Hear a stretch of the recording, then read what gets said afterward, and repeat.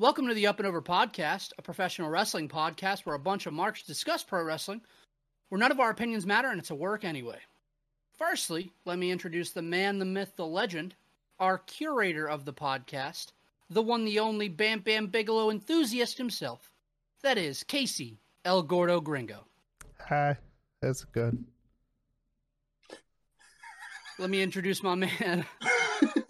Pat, I'm not at you yet. The one, the only Big Papa C, our resident father. I guess Casey's a dad too, but we're going with the new resident father. That's Cortland. How's it going? It seems like over the past week we've had a change of heart, if you will. We've ditched the Scientology hat. We've gone with a fresh, clean cut. That's my man, Patty Mills. Welcome to the Black Parade, bitch. Before I get to me, I just want to obviously send a shout out to our local Cadillac cowboy himself, the man that's missing the podcast tonight, one Ethan Lewis. Now,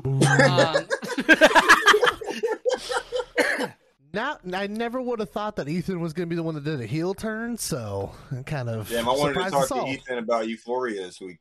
Oh man. I'm currently on leave from work because I think I am COVID positive. You don't know how hard it is being Mike Klinsky. That was probably I forgot that you're using that gimmick still, so it makes it so much funny. Last week you're like, I'm eating cans of tuna. Last week you're like, I got COVID. Yeah, things change. Things It's change a never-ending quick. cycle. Things change quick. Fellas, today on the 13th episode of the Up and Over podcast, we are covering ECW's Hardcore Heaven from 1997.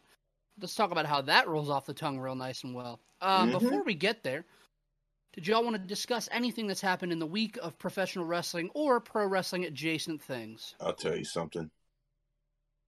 Today we got Gunther. Oh, man. This is what we're starting with? I mean, really, man. Talk about fucking up. So, okay. Did y'all see the promo that Walter cut on it?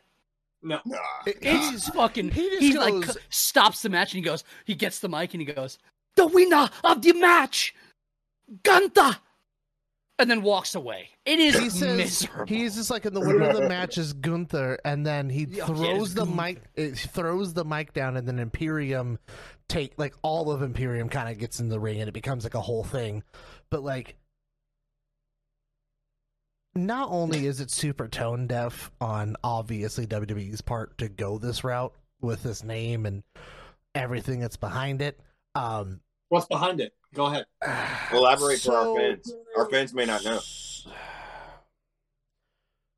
So basically, the name that WWE trademarked just so happens to be the name of a U-boat captain from one German Nazi, one Nazi Germany.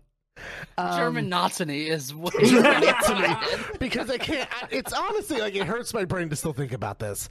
But like, one of the things that I saw earlier that kind of saddened me a little bit was the Hurricane, Shane Helms, came out and was like, when I first got to the WWE, I lost my name, I lost my gimmick, I lost my title because he was a cruiserweight champion at the time. And he goes, Walter will be fine with a name change. Yeah. I don't know. You went from being Shane Helms to the Hurricane and not fucking Walter, which is it's a whatever name. It's Walter. Who the fuck cares to fucking Nazi U-boat captain? So yeah, It just blows my mind. Same. Walter has gotten so much momentum under the name. Like, you hear the name Walter surrounding WWE, and it was like, oh shit. Yeah. Whoever he's facing, I feel bad for that guy. And now it's like, oh, he's facing Nazi Gunther.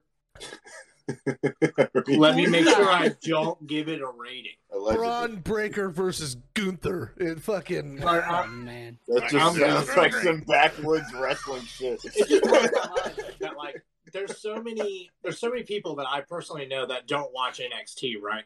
And this last week they announced that Walter and Roderick Strong were going to have a match. And everyone in the group chat, everyone on Twitter was like, oh shit, I'm actually going to watch NXT this week. This is going to be a good match. I didn't watch the match, granted. But, like, I heard no one ranting about this match. I only heard about the name change. Well, because they went, we're going to have this super cool match. And everyone went, cool. And they're like, how do we fuck up this momentum? And they're like, call them something Nazi-related. Like, 20 Give him the hours U-boat before. guy's name. Give it to 24 him. hours before. What was that out of? I almost said that out of touch because I couldn't think of the name. Booker T said what about it this week? About Gunther? Oh, God. He said something like now that's heat, brother. He'll be a top merchandise seller in no time. Wait, Just because of a merch change. Wait. No way. That was in the group chat, right? I was bullshitting when I said that. Okay. Yeah, I was bullshitting. everything about. I worked you, read that brother. and I was like, I worked you, You brother. worked yourself into a shoot there, Booker brother. T, I no worked you, I brother. worked slander, myself, brother. no slander from the Up and Over podcast, Booker T. Do not hit us with a suit. God. I can't believe that. I worked you, brother. Okay. Hell yeah. So yeah, technically, we're not trying to put words into Booker's mouth, but given what Booker Is it said far in the off past, from what he would it doesn't say? sound super unbelievable. So like, it is what it is. Let's move on. Nope. I googled wanna talk Gunther about Stark. this. I googled Gunther Stark. Let me read you the 4 top stories that pop up. Firstly, I'll save the first one for last. WWE files trademark for ring name shared by Nazi officer. WWE files new trademark on Gunther Stark.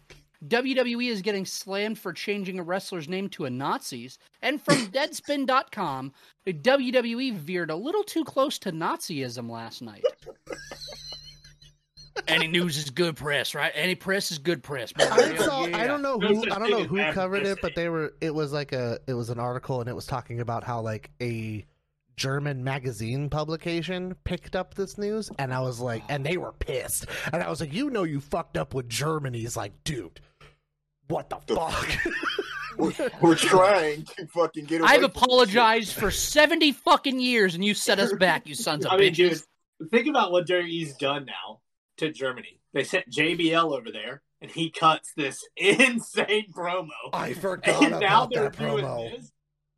this. Like, What's up? What's wrong with Vince, bro?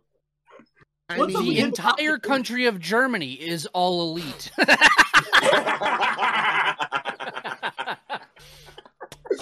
I don't want Pat to repeat what he said in our group chat, but just know he had said something that was very funny, and then I just said, in my mind, I was like, as Vince is tightening his do-rag.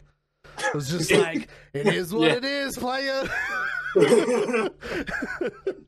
Good God oh almighty. man. So what else has happened this week? I feel like that's just like taken over my In whole wrestling- frontal lobe. In wrestling adjacent news, Mhm.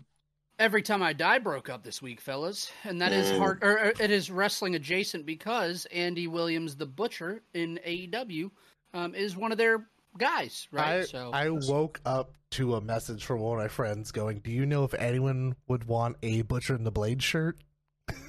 Because he's like, I am pro fucking Keith on this whole thing. And I was like, Jesus. Dude, there's a lot of if it's an people that XL, are, tell man. him, send him over my damn address. So I'll message him. Yeah, it's some messy shit, man. I don't want to get involved in band drama. I don't know the allegeds. I just know what people Yeah, say, so I'll it's- just keep my mouth shut You on know, that. you have a band that had changed the hearts of a lot of people for many years, and it got kind of messy towards the end. One of the first bands I ever marched to was Every Time I Die. Very sick. Yeah. Band rules. Yeah, that's one of my favorite bands of all time. I even have an Every Time I Die tattoo. Radical coming out this year, I think is or last year. I believe is one of the best records of the year. That band resonated with me when I was really young, and Butcher being in WWE has been insane, or played rather AEW. AEW. And it's just been insane, like seeing the crossover that it's had in my life between the two coming together. Like the first time I ever head walked was to Board Stiff at a Warped Tour, and I was a child. And every time I saw that band, it was my goal to do that Yeah, exact thing over and over and over again. And I've never missed the chance to do it. So knowing that I probably will never get that chance again really sucks. Growing up sucks.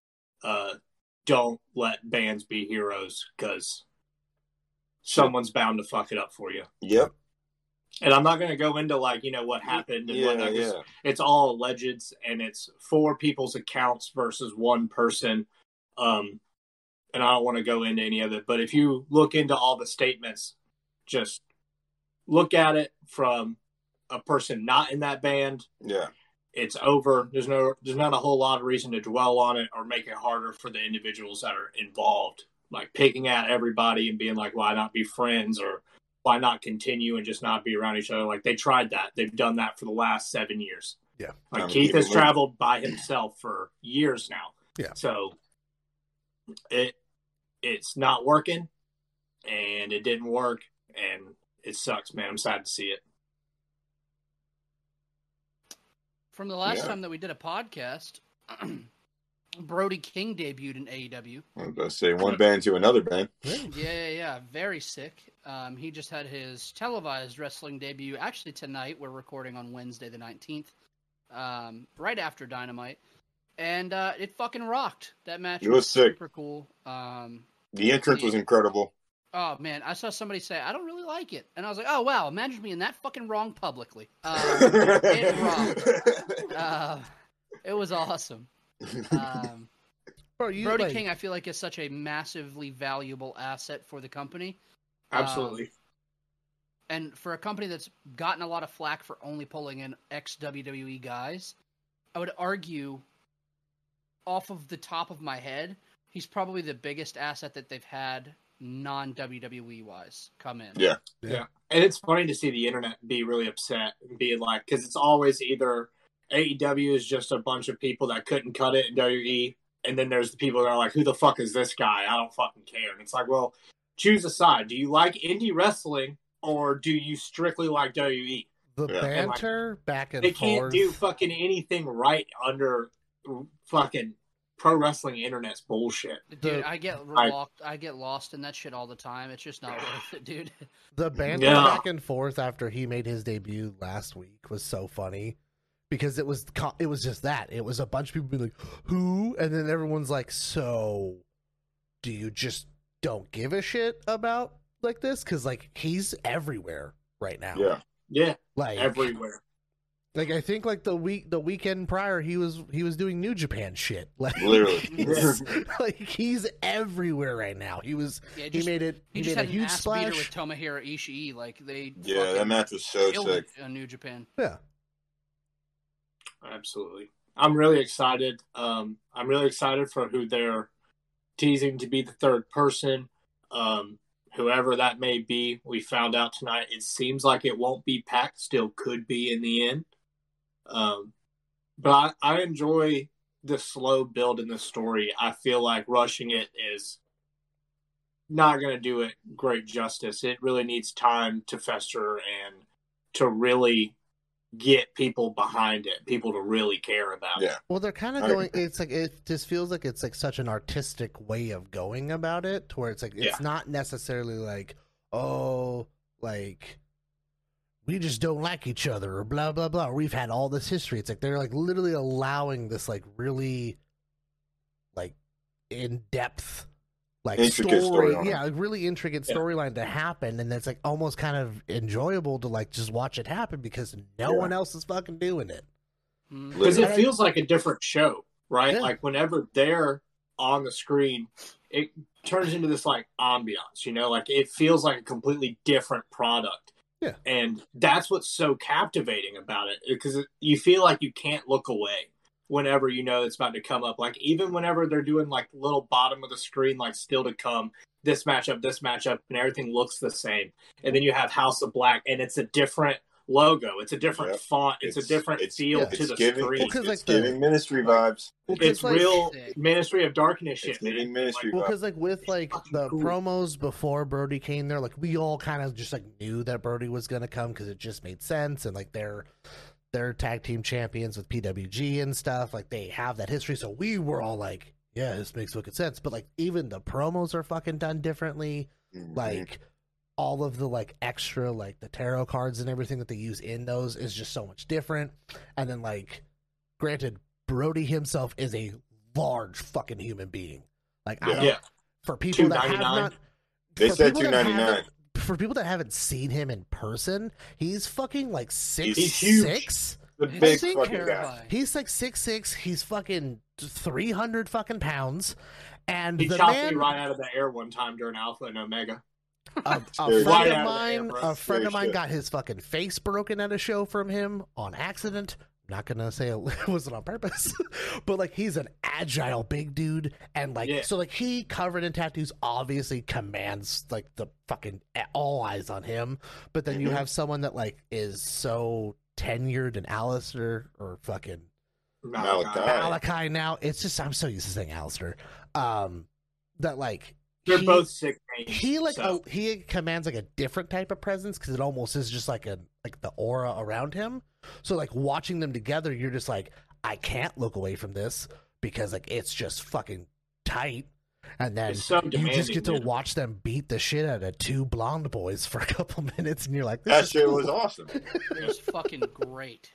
Even though Brody, what's God, I can't even. Stu. Stu, Is it Stu? I'm wrong. the other Right? dude, Stu. not Griff. Brian Pillman Jr. Griff No. Garrison. Griff Griff Garrison. Garrison. How Who the fucking fuck is dare Griff you. Garrison? Hey man, everyone's got names so close to each other. And Griff that's tough. Garrison. Salem, North Carolina royalty. Griff Garrison. Griff Garrison's head smacked off them fucking steps like a goddamn Yeah, that was- tennis racket. He hit. I was like, oh, that's bad. He killed him. Like, he's going to kill him. I was like, I don't know if he meant to lean that hard into those steps. I don't know what it is, man. Last week it was the fucking cannonball on Brian Pillman that I was like, oh, he actually killed him. Like he's dead. Because he's and too then this fucking week big to do that, and you're just like, that he seems ran like like it a hurts. secret agent. Go back and watch that his debut. He runs like it's like I don't even know how to explain it, man. He looks like he's in Spy Kids. Like he's fucking hauling ass. Yeah. And then this week he just is like, oh, you're kind of tall, and I'm just gonna beat the piss out of you, and just fucks Griff Garrison up. It was awesome. Yeah, we love Brody King here at the Up and Over podcast. Yes, we do. Yes. And Yes, we would we be do. remiss if we are going to mention this Dynamite and not talk about Cody Rhodes Oh, doing well, potentially. All right. Wait. You upset, bud? What, Mike? What, Mike? What was the other thing? I thought we were getting into how awesome it was to get a fucking John Moxley return tonight. Oh, but yeah, what the that fuck too. do Oh, I yeah. know? Yeah. Right? What do I know? I was Let's cover gonna the get- Cody Rhodes stuff first because it did rock. It was Okay, fucking but awesome. it's the first time that anyone could say something positive about him. So like, Yes, I'm Yeah, trying to yeah. get let it out. him have his moment.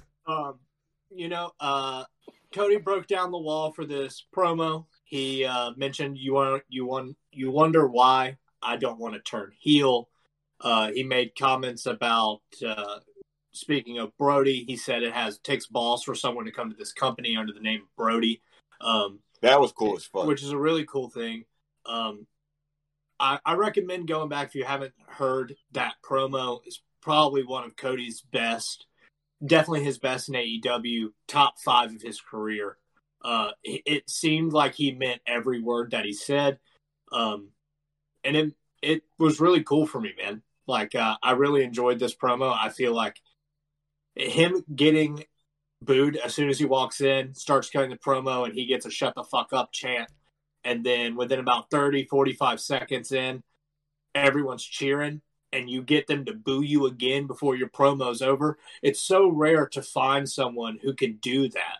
And Cody's one of those people. So to see him pull it off again, it's cool, man. I'm really interested to see him do whatever he's about to do. Hopefully this unification of the interim TNT and the TNT championship will get us heel Cody. I mean, one can only hope, right? Yeah. And it can be slow. It doesn't have to be fast. I think a simple roll up, holding of the tights on Sammy will do just fine. Small shit like that. So yeah, man, I'm interested to see it. What did you take away from the promo, Mike? Cody's name on Twitter is currently AEW Community Outreach. And Oh God. I don't know. I don't know how to. Pull up your phone and look it up, Casey. If you think I'm lying to you, it's AEW Community Outreach. It fucking really is. I got Cody out, and it just says AEW Community Outreach. Yeah, you must know Cody's name wrong. Yeah, man. He typed in Chody. How have we not thought of that as a name for him? Chody is good. So AEW Community Outreach with the verified check. They confiscated at Battle of the Belts. They confiscated a sign that was a Cody Rhodes head, and it just had a demon like drawn on it. It was fucking good stuff, man. That's awesome. I bet I can find it. It was so funny. Dude, I thought the Cody promo was awesome. I don't know what it leads to, because at first it was like, oh, he's turning heel right now, like he's doing it, and he was like, as soon as I had that thought, he was like, and you motherfuckers want me to turn heel. I was like, oh man, like never mind. There we go. It's gonna be white meat baby face Cody, always working from behind. But I don't know, man. The little subtle jab of getting a contract in the mail, but not the right contract from Tony Khan when it was reported he's working as a free agent. Good shit. Cody Rhodes, I actually got a text from somebody tonight. My friend Cameron texted me and said, I can't pay attention to the Cody stuff. Like, it just does nothing for me. Like, he's boring. And I was like, I think I dislike Cody so much that I've started to care about everything Cody does. Yeah. I think it's just taken a little bit to get there. And I don't think I'm the only one. Yeah. I think Cody's starting to become compelling in him being that shitty tweener guy that wants to be the baby face but just naturally isn't. Yeah. Man, I enjoyed it. I thought it was one of the better segments of tonight. I thought Cody crushed it. Pat messaged the group chat because he climbed up on the ladder. They're having a ladder match next week at Beach Break, Sammy and Cody. And Pat just goes, I would die if Cody fell. And my immediate reaction was, Cody would die too, but it's just a ladder fall. Like, I sat there real upset at myself, but it's fine. I just love them shoes ain't meant to climb ladders. Yeah, them shoes ain't meant for climbing, brother. It was. I don't know. Shout out to Cody's tie. Yeah, Cody's tie. Cody's tie looks Dude, like I a was honky tonk screaming down the hallway because Pat ran down the hallway to grab something from the room. And I was like, Pat, you have to come here and look at this fucking tie right now. This goddamn tie. And by the time he got there and looked at his phone, there was already like 10 messages in the group chat. And I was like, that fucking tie is horrendous. Let's really quick. Let's talk about the question that you had in the podcast. Terry Funk at 52 or Sting at 52? Oh man. Okay, hold on. For context, for anyone that's listening that wants to weigh in on this, at Hardcore Heaven 97, Terry Funk is what, 53? 52, right 53 years old? Right after that. Cool. If you ever watched TNA in 2012 when Sting turned into the Joker, he was also 52. So you've got Terry Funk 97-96 versus fucking Joker Sting. Which one you got there? The Funker. And I don't know who I'm taking because this main event sucked booty cheeks. If they're in a match together, I'm going Sting because Joker Sting's fucking crazy. Why are we killing Terry Funk to sell tickets, man? If I have to wrestle one of the two, I'm going against Terry because he gets tired. And you'll understand that when we cover that fucking match.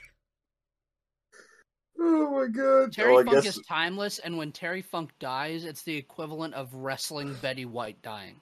Yeah, pretty much. Literally. Let's get into this week's. Oh wait, hold on, real quick. John Moxley back on AEW Dynamite. Yeah, glad to see Mox back.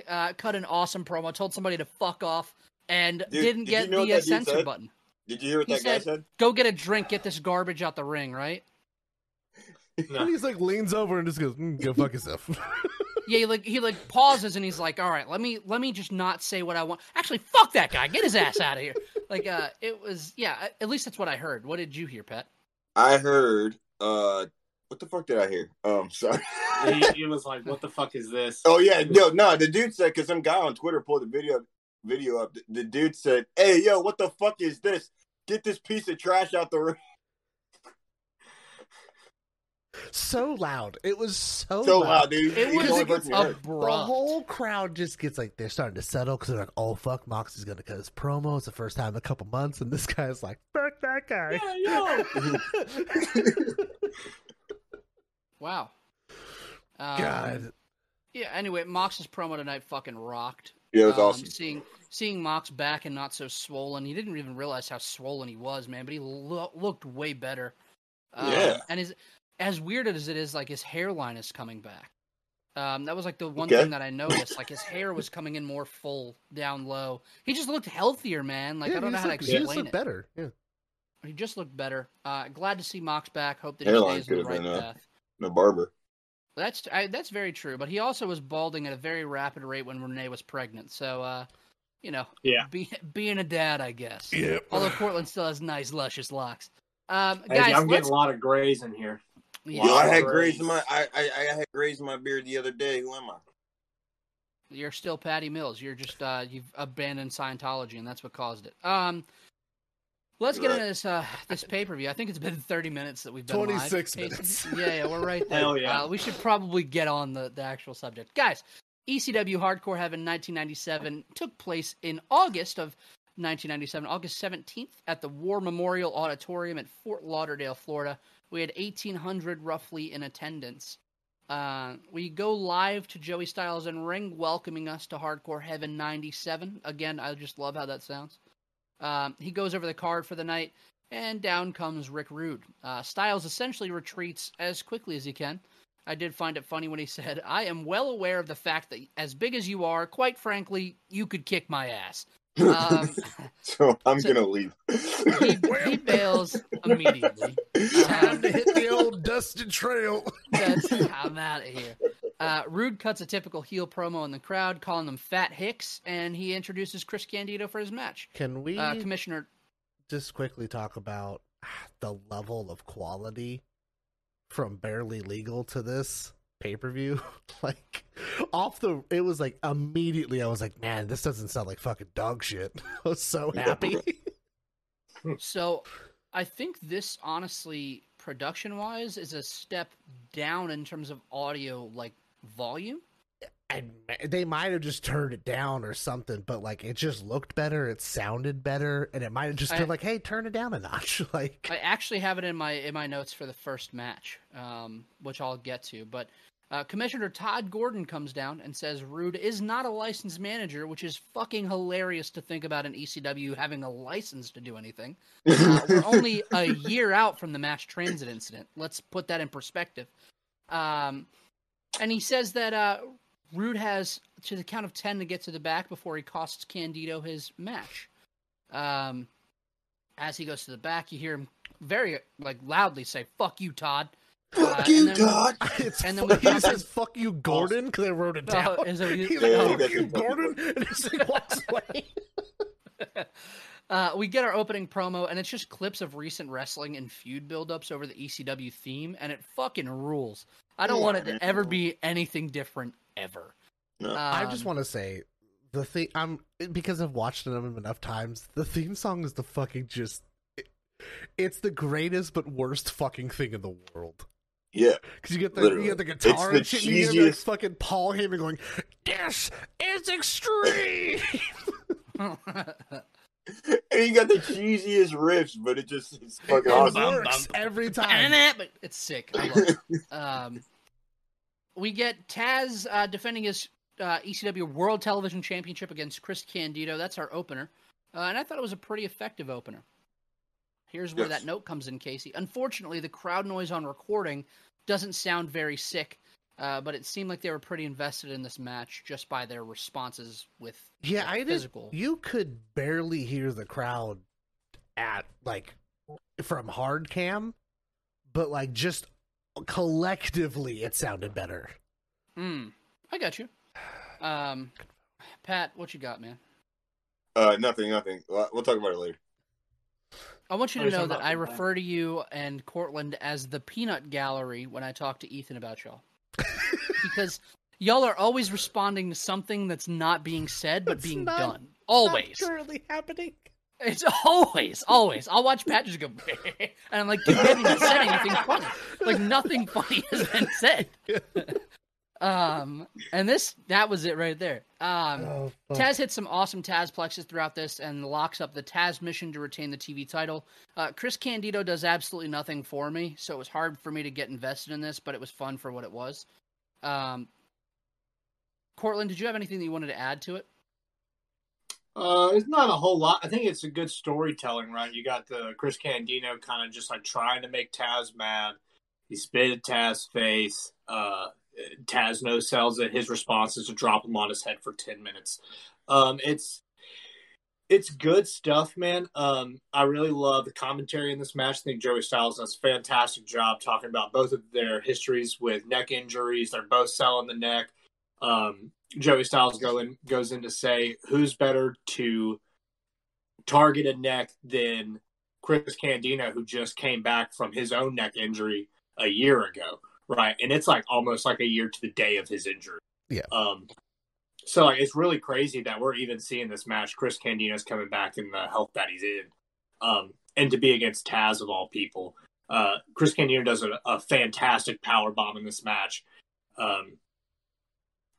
Taz is just that dude, man. He's always in the right place. And it feels like every match that we're going to talk about for ECW is just going to be the same story with Taz, right? It's going to be, he dropped him on his head a lot, and then he wrapped his ass up, and then they tapped out or they passed out, right?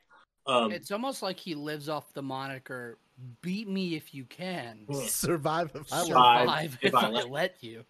It's fantastic, and this match is no different. My rating for this match, if you want me to go ahead and give it to you, is 3 stars flat. I like this match. Chris Candido, like Mike said, didn't do a whole lot for me, but this story was told perfectly. This is a really good opener for what is a promotion's second ever pay-per-view, right? Yeah. So not a whole lot of complaints here. It's good storytelling. Pat. I went 2 3/4 on Taz and Chris Candido. I liked the match. I didn't really have too many complaints. It was just like, I don't know. It's Taz, bro. Taz kind of just beat the shit out of Chris for a good fucking solid 10, 15 minutes. There was a point that made me laugh really hard. So Chris Candido has Taz in the ropes, and he's like going to turnbuckle or whatever, and he starts fucking beating him down. And this dude in the crowd, you can hear him like loud as day just go, "Come on, Taz!" And then Chris Candido looks at the crowd and goes, "Yeah, come on, Taz!" Oh, but and then also there's a freestyle. I want to say a freestyle bow and arrow that Taz puts Chris Candido in, and I thought he was literally gonna break his fucking leg in half. It was pretty like he had his leg like next to his fucking literal ear. It was crazy as shit. So I mean, like, no complaints. The match is pretty good. I gave it 2 3. Casey. I gave it 3 1/4. I thought it was a great way to start it off.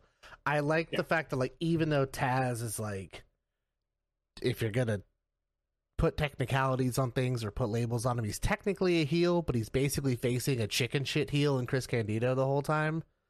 At one point, Taz delivers a fucking what Taz plex is it? A pump handle Taz plex. Yeah. He rolls out of the ring. The crowd starts yelling at Candido. And he just fucking yells "fuck you" to him really loud. Like, he's like, they're like telling him to get back in. He turns around and he's like, "fuck you," and like hits it on his own time. And then like a couple of seconds later, he's on the opposite side of the ring laying down, and Taz is yelling, "get up, you pussy." Like, it's a clusterfuck from start to finish. Also, Taz has probably one of the best Northern Light suplexes I've ever seen in my entire life. Absolutely. Every time it happens, I have to make note of it because I'm just like, it's so perfect. Yeah. We call it in this house every time. As soon as he as soon as his arms touch, Pat and I just scream like, "What?" But yeah, I thought it was a good way to start it. It's weird that they consider this one of the 3 main events of the night, and it's Yeah. the opening match. So I'm just like, okay, like that's kind of weird to bill it as such, but hey, it was a good opener. Joey Styles says a lot of people do suplexes, but only one man in wrestling does Tazplexes, and Chris Candido's finding that out tonight. There was a top rope belly-to-belly Tazplex, and if I ever call a suplex that Taz does a suplex, I'm going to want to beat my own ass. He does a belly-to-belly Tazplex, and they show it on slow-mo after, like on a replay after the match. And he is fully bent backwards. Like his head is like lower than his feet are. And he's fucking coming off the top rope. Taz is a gem, and this ruled. I went 3 flat. I wanted to go higher because I wanted to also go higher on the next match. But I went 3 flat. I thought it was good. After the match, you have Joey Styles saying that you have to see ECW live to see what happens before cameras are rolling. They then recap Extreme Rap Group, Insane Clown Posse coming to the ring, hyping the crowd up. Rob Van Dam and Bill Alfonso hit the ring, and ICP welcomed them and hyped the crowd up for them. Van Dam then kills Violent J. And Yo, he does a spin kick into Violent J's face, and you hear his nose fucking shatter. It is the loudest crack I've ever fucking heard. It's so bad. And then he holds Shaggy 2-Dope in a half camel clutch as Sabu shows up in business attire. He's wearing a suit. And hits the shittiest springboard back elbow into a chair into Shaggy's face. It's a second rope. It's a second rope this springboard. way, comes back around and like leaps in front of him and realizes that like him hitting this rope over here, like on hard cam, isn't gonna work for what he wants. So he kind of just like leaps into it. He does a second rope springboard back elbow, but like, so like, remember how last week I was like, I gave Sabu some praises because I was like, he didn't fuck up any of his springboards in match. Not the case tonight. I think he's just a guy that wants to be more agile than he is. He's really excited, and I think he gets his timing wrong way too often. That's fair. He just likes to do them, and they're cool as shit. But 9 times out of 10, he's coming in way too fucking fast, and he just slips. Like it's not his fault. So like a spot like that, dude, it's so easy to be like hit the rope, low ball drop kick. He's in a suit as well, but he's like, no, second, third rope, back flip, roll. It was sick, and I just thought it was funny the parallel of Cody Rhodes climbing a ladder in the same exact shoes that Sabu had on for this springboard. Why was he wearing a suit? Yeah, dude, it made me so uncomfortable. Ring gear, but like, why was he wearing a fucking blazer? I thought it was awesome. That's the thing. It's like ECW is like the first time we see Sabu, I want him in a fucking straight jacket with chains. And we're just going to bring him out like this fucking monster. And in about a year later, he's going to come out in a suit. Have fun. What? We'll figure it out. Character development. Damn it, man. He got they kind of end, they end the pre-recorded video pretty abruptly, and we'll get to why later. We then have Spike Dudley versus Bam Bam Bigelow. Little Spike Dudley. I apologize. LSD. Is there a better fit than his fit in 97?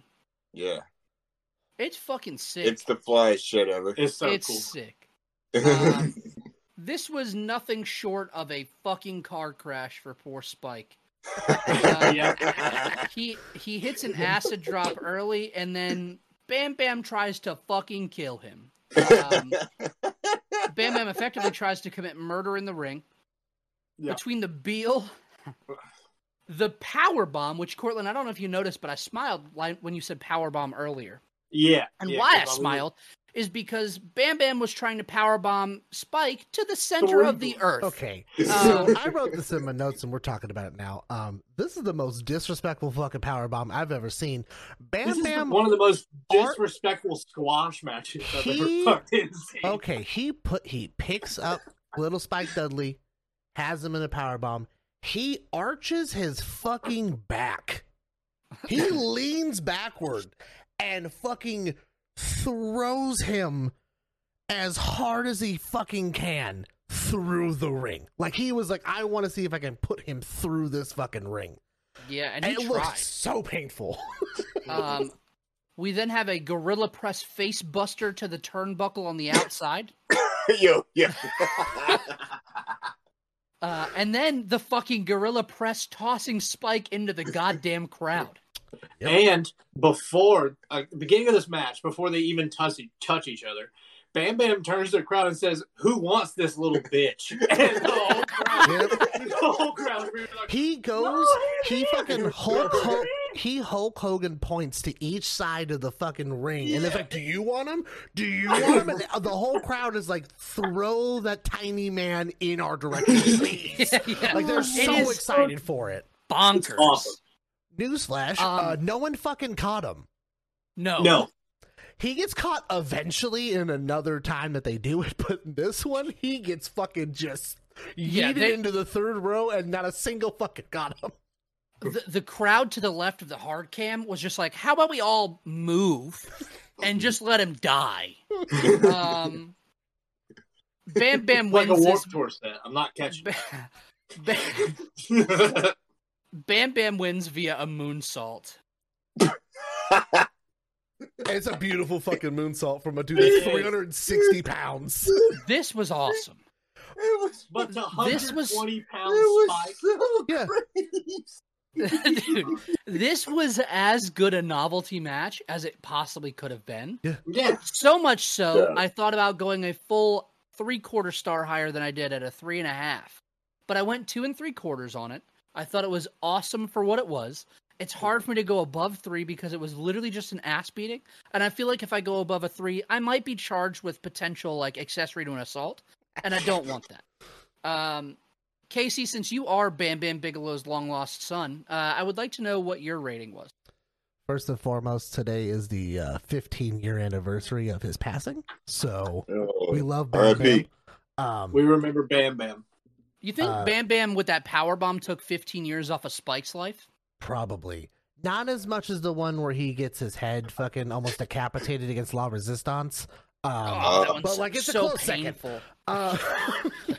Yeah, this one is just physical pain. This is just like, yeah. Bro. 'Cause, okay, so basically for anyone that hasn't watched it, I recommend to watch it because it's fucking hilarious. So a week earlier on ECW television, Spike got like a roll up on Bam Bam and won, and so Yeah. Bam Bam's out for fucking blood. First of all, Spike Dudley's entrance is one of the greatest things ever because he comes out with like a chair and he's fucking throwing it at the crowd and shit. It's like sick. the most fired up thing in the world. I love it. We didn't cover when he does the Gorilla Press Slam onto the turnbuckle. Spike's head catches something, and he is fucking Leaking. pouring blood. Yeah. Also, after he gets yeeted into the third row, Bam Bam does the most graceful cartwheel I've ever seen. he does a cartwheel to Fucking land, good. Did I pay and, like, attention to that? and he like lands on like just like his knee, like he's like proposing, and he's like ta-da, and the whole crowd was like, "This is fucking great." They're like, he just threw a tiny little man into the crowd. He does a fucking cartwheel. They're like, "This is fucking amazing." ECW Hardcore Heaven. I'm gonna watch that as you guys are talking about this. Because I will I need to see the give all the flack for it. I don't care. I am biased as shit when it comes to Bam Bam. I gave this 3.5 stars because I fucking laughed the entire time. Yes. This is the most enjoyment I had this entire pay-per-view. Was just watching this because it was so just not fair. Like, he takes Spike at the beginning and he grabs him by his head and he fucking just like tosses him halfway across the ring. They have multiple matches on pay-per-views and it's fucking great. It's so wonderful. Pat, what'd you give it? I'm gonna go. I went 3. I'm gonna stick at 3. It's not too much to add. This match was just fucking crazy, dude. I mean, it starts off with Spike Dudley getting slammed on his fucking head. Yeah. And it just gradually gets worse and worse and worse. We haven't mentioned the Gorilla Press to the turnbuckle, which was literally to the turnbuckle, not the padding of the turnbuckle. It was to the outside. He literally tosses him over the he's like fucking 4 or 5 feet away from the turnbuckle, throws him, misses the padding, misses like the little connecting link, hits the post. It's the post. But when he picks him up, he literally picks him up by his overalls and curls his wrist as he lifts him up and throws him into this shit. And it's just like because otherworldly strength. Spike weighs less than Bam Bam's warm-up weight. Like, he's so light in compare. Like, I want to know who the fuck was like, hey, listen, we have a 360-pound man, and we have a fucking person that looks like he's in middle school, and we want them to fight. And everyone was like, that sounds good to me. That sounds like a great idea.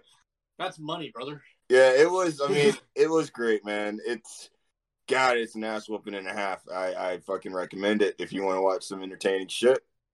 That's the one to go to. Nothing else. Portland. I gave this match 2 3/4. It's hard to say anything that hasn't already been said.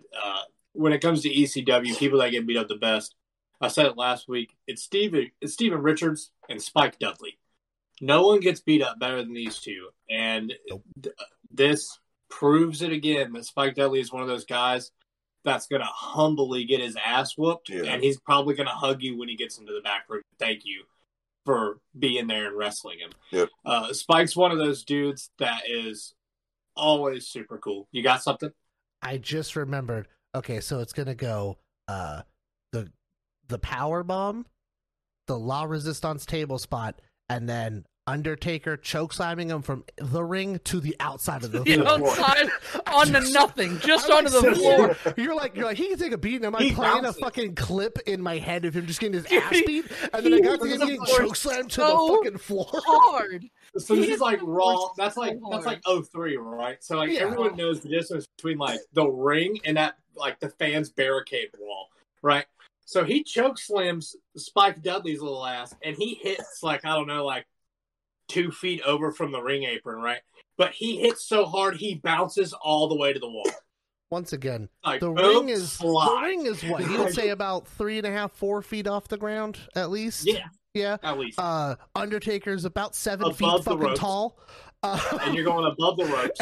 He's getting picked up, so he's probably about 8.5, 9 feet in the air if you're looking at it. 12 to 13 feet. Let's call it between 12 and 15 feet in the air. And it's not like it's like a ladder spot where he's like gradually kind of falling at like a momentum. He's getting fucking chokeslammed to the floor. Like, and it wasn't one of those like releases. He picked him up and chokeslammed his ass down. Oh. Goodbye. Long live Spike Dudley. I just watched. Oh, go ahead.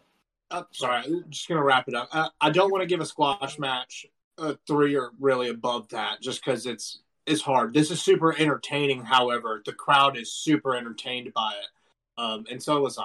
2 3/4. You want to watch a glorified squash match or just someone getting assaulted and getting paid for it? This is that match, man. There's just so everyone knows, there's an asterisk next to mine because I'm just biased and it made me laugh too much. Like, it doesn't deserve a 3.5, but fuck it. I want to go 3 because that cartwheel is fucking graceful. It's awesome. It's like he goes. So in his so for a period of time when he wasn't really doing anything like stateside, Bam Bam and Vader were a tag team in Japan. And those two fuckers fucked around so much, and he would cartwheel like every match. It was like a spot because it's a giant man in Japan wrestling Japanese wrestlers, and he would hit the ropes super hard, and then he would cartwheel, and then everyone would be like, "What the fuck?" Like they would do like standing like moonsaults in the ring and shit. Like it's wild. Like, I love the dude, but yeah, like that cartwheel alone, I was like, that's a half a star. I don't care. I want to go higher, but again, if I go to a 3, I will get charged with the accessory to an assault, and I don't want that. This fucking rocked, though. After the match, we get back to the ICP thing. Sandman is shown coming down to rescue as Insane Clown Posse, but as he gets there, he just gets annihilated pretty much immediately. RVD gets him in this fucking like lock and pulls him back. Yeah. And Yeah. Sabu just decides to commit actual murder. Yeah. This was just violent. The intro of this, like the first hour of this entire pay-per-view is violence, man. They show Sandman being loaded into an ambulance. And then we jump to the next match, which was Rob Van Dam with I got a Bell. question before we leave this. Why the fuck did they split this up? This happened. This is all one shoot, right? Right. Like this whole rewind. no, it's a Why are we seamless splitting thing. it up in between matches? They couldn't have the violence outdone by Spike and Bam Bam, so they put it in the middle. I think So then it why was- wouldn't you run the whole thing after that match That's instead fair. of splitting it up? It just makes no sense for like when you cut it the first time, it's Sabu in a suit, right? Yeah. And then it just cuts, and then it comes back, and we're Sabu in the suit and RVD in the ring, and Ice P's beat up. Like Yeah. we jump from that to a match right back to it. It just Yeah. doesn't make sense, man. Like I They're feel like still they're new. coulda They just don't put it know all what together. they're doing. It's fine. They just was, they're yeah, like, but they're all the winging time it. that you spend on these fucking helicopter promos, you could have spent I don't know 30 seconds to put the videos together. Yeah, I Like, mean, I know. I mean, Yeah. y'all had to take the time to edit the videos. They Just did. kept it together. Like, why? They just didn't have enough time, Why? Portland. It makes zero sense. They were like cutting it together, and there's like, "Do you want one or two?" And Paul didn't answer. He's like, "I'm gonna make it two. We'll make it I two." just What wanna was I my- want 2 segments for myself tonight. I just want to clarify, this is root beer, for the good children out there. Uncle Stay safe. Scott's. Yeah. We get Rob Van Dam with Bel Alfonso versus Al Snow. This match was fun, man. I enjoyed it a lot. Van Dam looked excellent in this, and Al Snow showed that he was like a fucking good wrestler, which was weird that Joey Styles was like, he's a wrestler's wrestler, and we are a year off from him debuting in WWF with Head, and Well, that so, being his gimmick. it's like weird because like at the time he's actually still under contract as like Leaf Cassidy or whatever the fuck his name is, like with the WWF. He doesn't actually get released until like a month after Hardcore Heaven, Mm. and he's currently doing the New Rockers gimmick with Marty Jannetty. And I feel like the way he was trying, like at least like the way that Joey was trying to explain it was like this guy can wrestle. Like if you've seen him on a Raw or whatever, he's like, this is not, like, you're not getting like actual like Al Snow. And Mhm. like it is weird because like, yeah, he actually comes out wearing like the New Rockers like singlet. It's fucking just weird. And then yeah, it's like, give it a little bit of time, he's writing fucking "help me" backwards on his head. Yeah. We're not far from that. So, like, speaking of the Rockers thing, is Al Snow the partner of Jannetty before or after Bob Holly? I think Bob comes in after, because like I'd have to double check like how long the New Rockers went for, because like I said, Yeah. like Al gets cut very shortly after this run, and then Because that's I when he remember it rebuilds not as Al being Snow. long. No, so I think it's right before, and then they try it with Bob, and then Bob becomes fucking Hardcore Holly, and it's a fucking disaster all around. But I think it's how it went. Shout out to Alabama Slam though. Oh, God. Badass move. Sorry, God, fuck. But y'all don't like simple wrestling moves. Bro, that I just slam remember is when the Alabama aggressive. Slam was like Bob Holly was trying to commit murder with those things. Yeah, Everybody's getting especially when CTE. he wasn't grabbing Dude. that. He wasn't grabbing your The legs. He Alabama was Slam was slamming just them. fucking dangerous. Yeah, he was like forward momentum. Yeah, just like right. Anyway, I mean this with the most love I can possibly mean it with. Watching matches with Fonzie at ringside is almost insufferable. It's fucking awful. It pisses me off. Dude, but The- it's endearing because it's Yeah. I Al mute Alfonso. half of them. I To be real. It is fuck. I don't remember what match it is, so I don't want to spoil anything, whatever. But at one particular point, Bill is doing his whistle blows, and someone in the crowd also has a whistle. And when Bill stops, he blows his whistle, and he fucking whips his head around to the crowd and goes, and he like tries to get like security to go handle him. I'm like, no, you're fucking annoying, like with this fucking whistle for a 20-minute long match. I need you to stop. Mm-hmm. Bill Alfonso. It's pain, and I know that that's what we're signed up for currently. So that's going to be my one gripe every week is Bill Alfonso's whistle because it is fucking brutal. I tried to get out of the way last week and just try to do it the one time, but it's not going to be possible. It's fucking bad every week. Nope, we're going to complain. Van Dam wins via a Van Daminator. I went 3 flat on it. I thought it was a fine match. I enjoyed it for what it was. Let's go to Pat. I went 3 1/4 for Al Snow and RVD. One thing we didn't touch on was Al Snow's entrance. I don't know if you guys noticed the 2-shot bump that he did as soon as he fucking. It's hilarious. He literally goes "Dump" with both nostrils, then turns around and has this just geeked out look on his face, and like the whole. It's awesome. It's fucking crazy as shit, and I mean that shit had me dying. That shit made me pop. Honestly, I was like, "Uh-oh, Al Snow's fucking wall out." And then the match was great itself. Like, there's a lot of good spots. I feel like there was a little bit that could have been trimmed from it. I feel like it was a little too long. But, I mean, I'm not complaining of the length of the match. And the ending was sick. I love that Van Daminator at the end. I love the ref selling the Van Daminator. Like, shit, what the fuck was that? And then it just, 3 count. That shit was cool. I enjoyed it. It's not just a small bump that he does, my friend. He is like... Yeah, boom, boom. Yeah, they're there. When he walks out, he's like wall of fans right here. Yeah, he's like, whoa! I didn't expect shit. this one to look like this. right. So 3 1/4 from Pat. Cortland, you are right next to him, my friend. What'd you go? I went the same thing, 3 1/4. I enjoyed this match. I feel like you really get to see Al Snow wrestle here. You get the little bit of Al Snow looking at RVD being like, I can do half of your moveset too. You get the standing moonsault from Al Snow. That looked really cool. You get the snow plow, which love to see it. Them calling it snow DDT. Love it. There's a lot of cool stuff in here, and I'm glad that all the near falls were actual near falls for good moves, for solid moves that could be used as finishers. And you got the Van Daminator at the end. So it's really hard to take anything bad from this match other than you could have, like Pat said, could have shaved off a minute. You could feel the crowd start to be like, all right, let's move it along. But as soon as they felt him and they got out of there, and they got out of there good. Yeah. So 3 1/4 all around. Wish we got more of these matches. Yeah. Casey, what you got? I gave it a gentleman's 3. I feel like we're all in the same boat where it's like, yeah, I kind of got a little like, all right, let's fucking wrap it up, boys.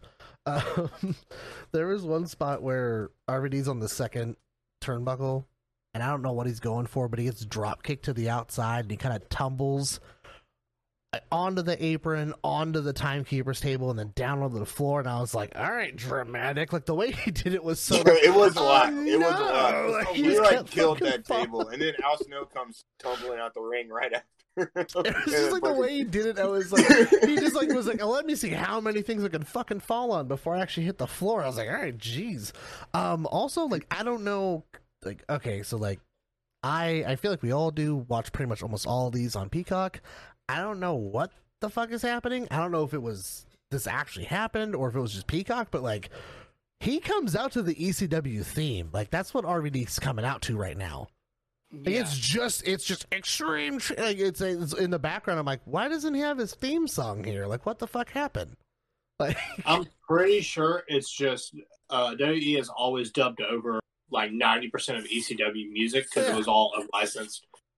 Like, I know for a while, I'm pretty sure RVD was coming out to like Black Sabbath, and at the last one, something else like Pantera, maybe. Well, was it Pantera? Let's see if I can download ECW unless they like redid it on But I know that like Sandman came out to Enter Sandman. Yeah, and like I forgot who else. Like, there was a lot of people that had actual songs. Like, so he came out to Enter Sandman. He had like a Misfits song, right? Well, so he also came out to fucking like I forgot. I think it's a Dawkins song. That's like Balls or whatever. Spike came out to one too. What the fuck was Spike's at the time? because Spikes was a rip of something. Tommy Dreamer. Wasn't it Highway to Hell?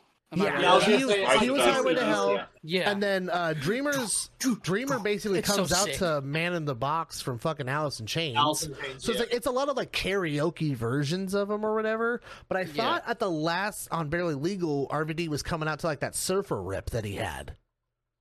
Yeah, Well, I remember a lot of people using Metallica. Like someone used a riff of "Sad but True" at some point. That's just hard. But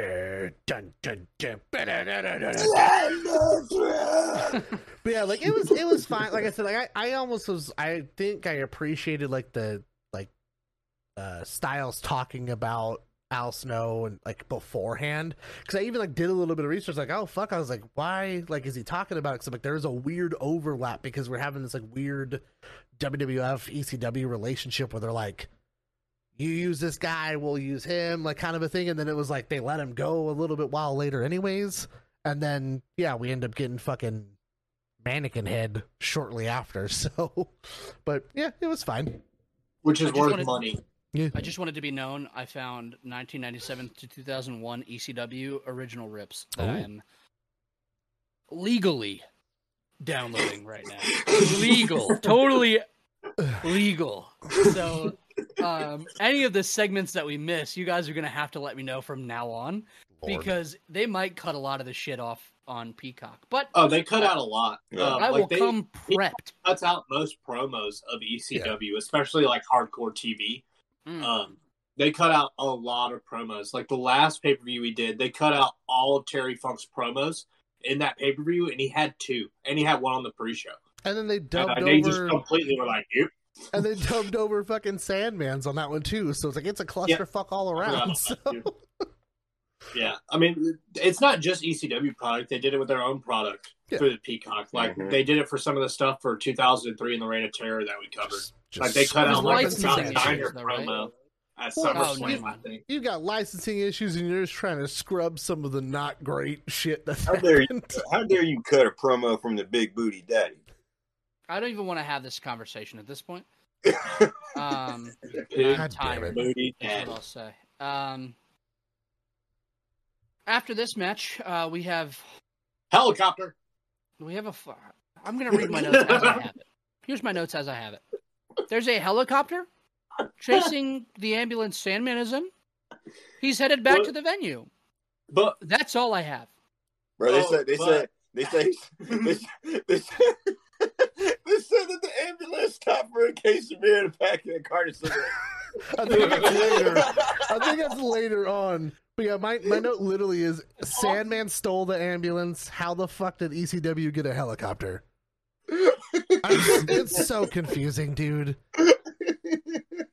and like this man stole an ambulance. Where are the police? Where is the helicopter that could He be stole chasing him, he actually? stole an ambulance and the fucking lights are on. So you're literally just watching a fucking ambulance with its fucking lights, and I'm assuming sirens, because if Sandman's actually driving this, he's gonna turn them off. It's just driving in the streets, just going in circles? I don't know where I'm going. driving fucking aimlessly, and Just then driving They said he around pulled up the at a venue. different venue, right? They said he pulled up at a different went to a venue. different venue. he made it all the way. He made it all the way to the hospital, stole the ambulance, and then started driving. Gets lost for like half of this fucking pay per view, and then I'm like, how the fuck did ECW afford a helicopter? Like This is crazy. The Extreme Chopper. the Extreme Chopper, yeah, it's fucking good lord. I mean, the thing And that then, happens after this isn't better, so And what's next, Mike? Oh yeah, we get a Jerry Lawler promo backstage. He says a lot here. He says this is the darkest day in his life to be stuck in this dump with ECW fans. Vince has apparently commended him on his intestinal fortitude to appear, but he is not by himself. The WWF stars were with him in spirit, and he said, like they're he said- dead. he said The Undertaker told him that he wanted to see Tommy Dreamer rest in peace, and that he wanted him to finish him with a tombstone pile driver. I'm gonna cut you off there real fast. He said the Undertaker walks up to him, rolls his eyes in the back of his head.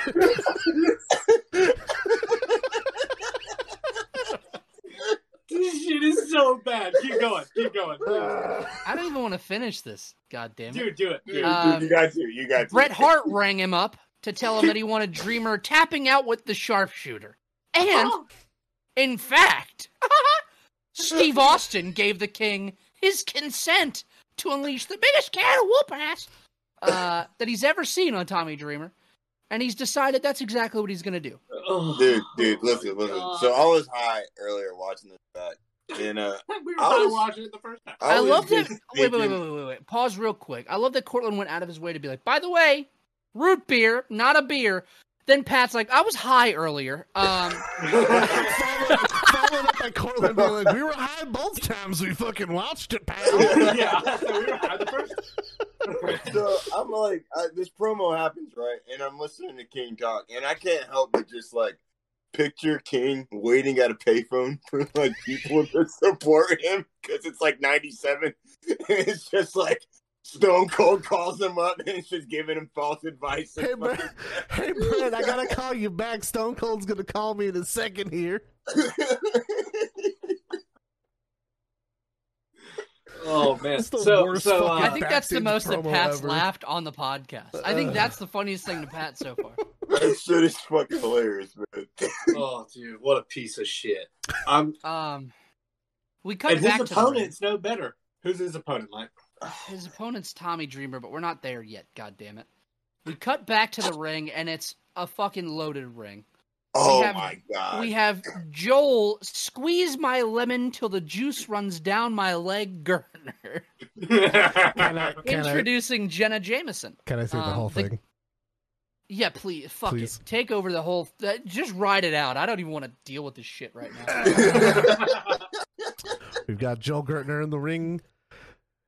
If there's one thing more precious than pay-per-view time, it's yours truly, me, myself, and I. Mwah. The quintessential stud muffin. Joel, squeeze the lemon till the juice runs down my leg. Gertner. And then he starts going through. He introduces Jenna Jameson. He introduces... What does he say about Big Dick Dudley? He says... I have it. he says, Hold on. phallic and metallic.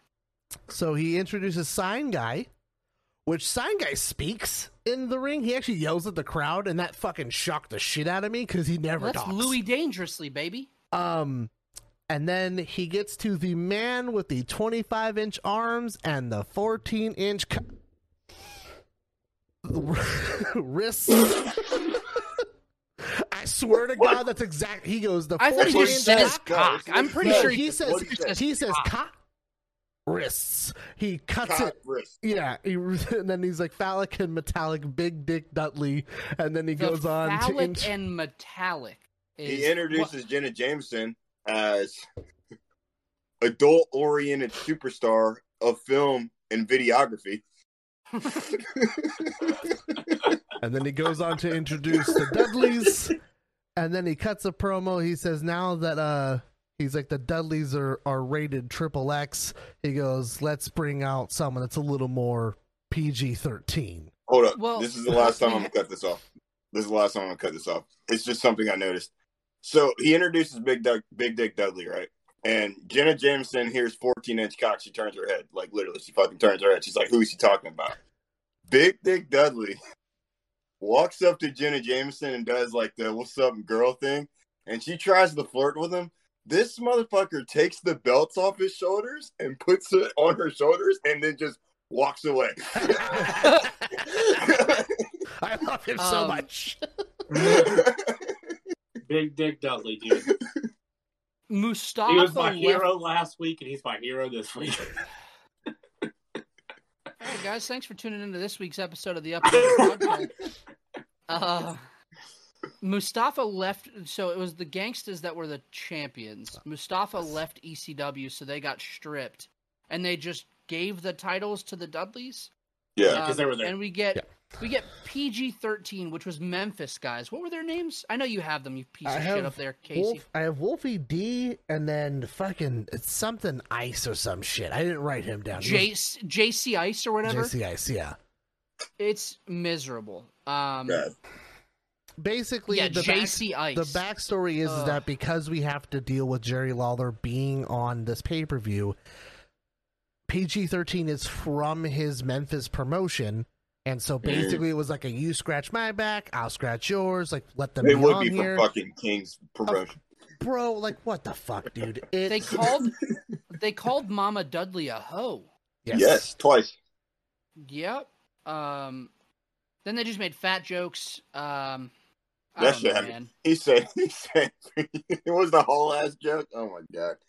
Dude, it's so bad. It was like just It's really late 90s, like we're gonna smack talk, and like for some reason when they first call Mama Dudley a hoe, like Devon's about to murder someone. He is so mad about it, and I'm like, why? This was unbridled anger ECW points. Like, they weren't just sitting in the back having a good time. They were partying for sure. Oh, so yeah. Devon might have been a little lit up for the night. And He so wasn't murder drinking might root have beer. actually been on his mind. Yeah. He was probably partying with Al Snow, if you get what I'm saying. Snowman. Oh, Lord. This match was the shits, guys. It's bad. I watched this match twice, which was like 15 minutes, I think, total, right? Am I right sorry. on that? ECW Hardcore Heaven 1997. Let's see how long this match was. Anyway, I watched it twice because I needed to know how dog shit it was. It was 11 minutes long. I went half a star on it. This was... it was 10 minutes, 58 seconds each time, right? So 12, let's call it 11 minutes, 22 minutes total, plus the entrances that I'll never get back. Fuck you, JC Ice. Fuck you, Wolfie D, which Casey has 100 stories about, apparently. I won't get that time back. This was the shits, and I would rather watch Tori Wilson, Dawn Marie than this match. Yes. Yes. Casey, I'm going to save you for last since you have about 1 million facts about Wolfie D. I barely watched this fucking dog shit of a match. Let's go with Cortland, who was the first one that looked stunned when I said I'd rather watch Tori Wilson, Dawn Marie. Let's start with you, Court. What'd you give it, my friend? How'd you feel about it? Tell me about the match. I tell you about nothing happened. It's 11 minutes of nothingness. It's an enhancement match.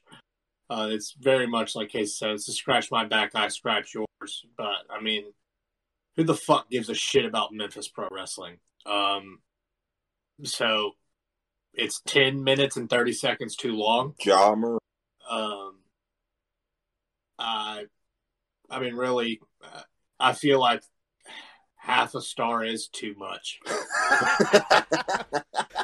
Does this just get a dud all around? Yes! So here's my thing. My ratings go like, you know me. I'm a pro wrestling fan. I like story. I like compelling athleticism. This gave me a quarter of a star because thanks for attempting to kill yourself in the pro wrestling. Anytime you get between the ropes, that can happen. I'll give you a quarter of a star. Gentleman's simply quarter. off that, right? The other quarter comes from Joe Gertner. Rest of this is trash. Absolutely trash. I think the only thing that I actually took away from it is that the Dudleys can get you in a Dudley death drop from anywhere. Yep. And that's it. That is the only story they told me was if they hit you with that, it's over. Okay. That's it. Pat. I gave it 1.5 stars, man. I feel like an asshole. And that's not even a high. Look. It was a horrible. You and I watched the same thing, Pat? Listen to me, damn it! It was a horrible match. We know that. But Joel's the shit, man. Joel kind of killed it, and I low key liked the fucking. Look, I'm gonna say two things. The whole Bubba Ray and Devon spot where Devon did that Looney Tunes ass bullshit where he didn't see fucking Bubba Ray, so he started fucking up his arm, and then he turns around. He starts working on his arm. That shit had me dying. But it also, I got something else to say. Watching Bubba Ray in this match and his chemistry with Devon Dudley, his half brother from Dudleyville, it couldn't help but make me think about what Chris Nowitzki was talking. because there was a lot of Stop smacks this. in the back of the head, smacks in the face. He was just smacking him around. Like, I don't wanna Also, slave, just Oh my God, Pat. Jesus. Pat, I can't react that way. I can't react anyway. We're fucked. It's three of us that are fucked. If we react one way, it's over for us. I don't know, I man. was just- I was just noticing before- some slaps in the back of the head. Like, I don't slap my friend. Before you He started doesn't. to go into business for yourself, I was going to say it is a little fucked that Devon at the time was being billed from the south side of Dudleyville. And then Bubba is the mayor of Dudleyville. But, you know, I digress. Yeah. Why did I not catch? That's how they build them. It's me, the mayor, and this guy that I got off the street. The south side of Jesus, dude. I mean, holy shit. It's kind of fucking dark, man. It's kind of dark. Bubba's gonna be on fucking Busted Open like, yeah, it was good shit way back when. Yeah. Yeah, it was great. What got us and Okay. fuck that. So, from the actual match, the only takeaways I have is one, that spot with Devon working Bubba's arm is pretty funny because it gets a "you fucked up" chant from the whole crowd. Yeah. That's it. Also, once again, I barely watched this match because it's awful. I'm doing research on the side because I was really curious to see what the fuck PG-13 was and if they made it anywhere. But at one point, I hear a bounce chant from the crowd, and as they're chanting to get Jenna Jameson to bounce up and down, and she agrees to do a quick bounce, which gives a Joel Gertner, like, his little, like, excited, Like he's sweating. his little, like, excited jump that he does. Bros, I had to pause it. I had to laugh for a second. I was like, I love Joel so much. And then I went back to what I was doing. Anyways, I was really curious because, like, sometimes when you have, like, these lesser people in the late 90s, you're like, did they ever do anything? So Wolfie D did. So both PG-13 made it to WCW for a half as a stint. Afterwards, Wolfie D actually made it to OVW and was in a... I cannot believe I'm writing this down. He was in a goth faction with Batista, who was billed as Leviathan. Was he in that? I swear to God, dude, he was the leader of it. And That's Tom- who that is. and A girl Tomko- manager? And Tomko, who was billed as Bane, and they were called the Disciples of Sin. And Yeah. Wolfie was Slash. So it was Slash, Oh. Bane, and Leviathan. Oh my gosh. Doesn't make it out of OVW. Ends up Yeah. going to TNA, where he joined the church that was led by the Sinister Minister, Yeah. and was a one-time tag champ with Brian Lee, who, if you don't know who that is, you might know him as Chains from the Disciples of the Apocalypse. Mhm. I spent more time researching than I did watching this match. I was really intrigued, and I was like, "Oh my god, he was in a faction with Batista, who was known as the Leviathan." So Leviathan. we got that going for us. What was his name in the? He was he was Slash. Slash. Yeah, he was Slash. And then it was Tyson Tomko was the other guy, and the guy was like, "Hey, we know that guy."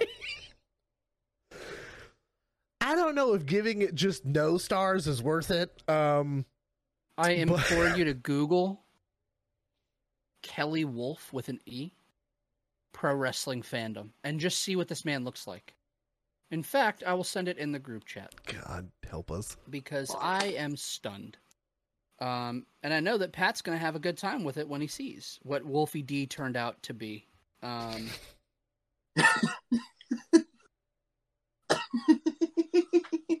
I sent it. Go ahead. Drink it in, champs. Enjoy that one. You son. Fucking-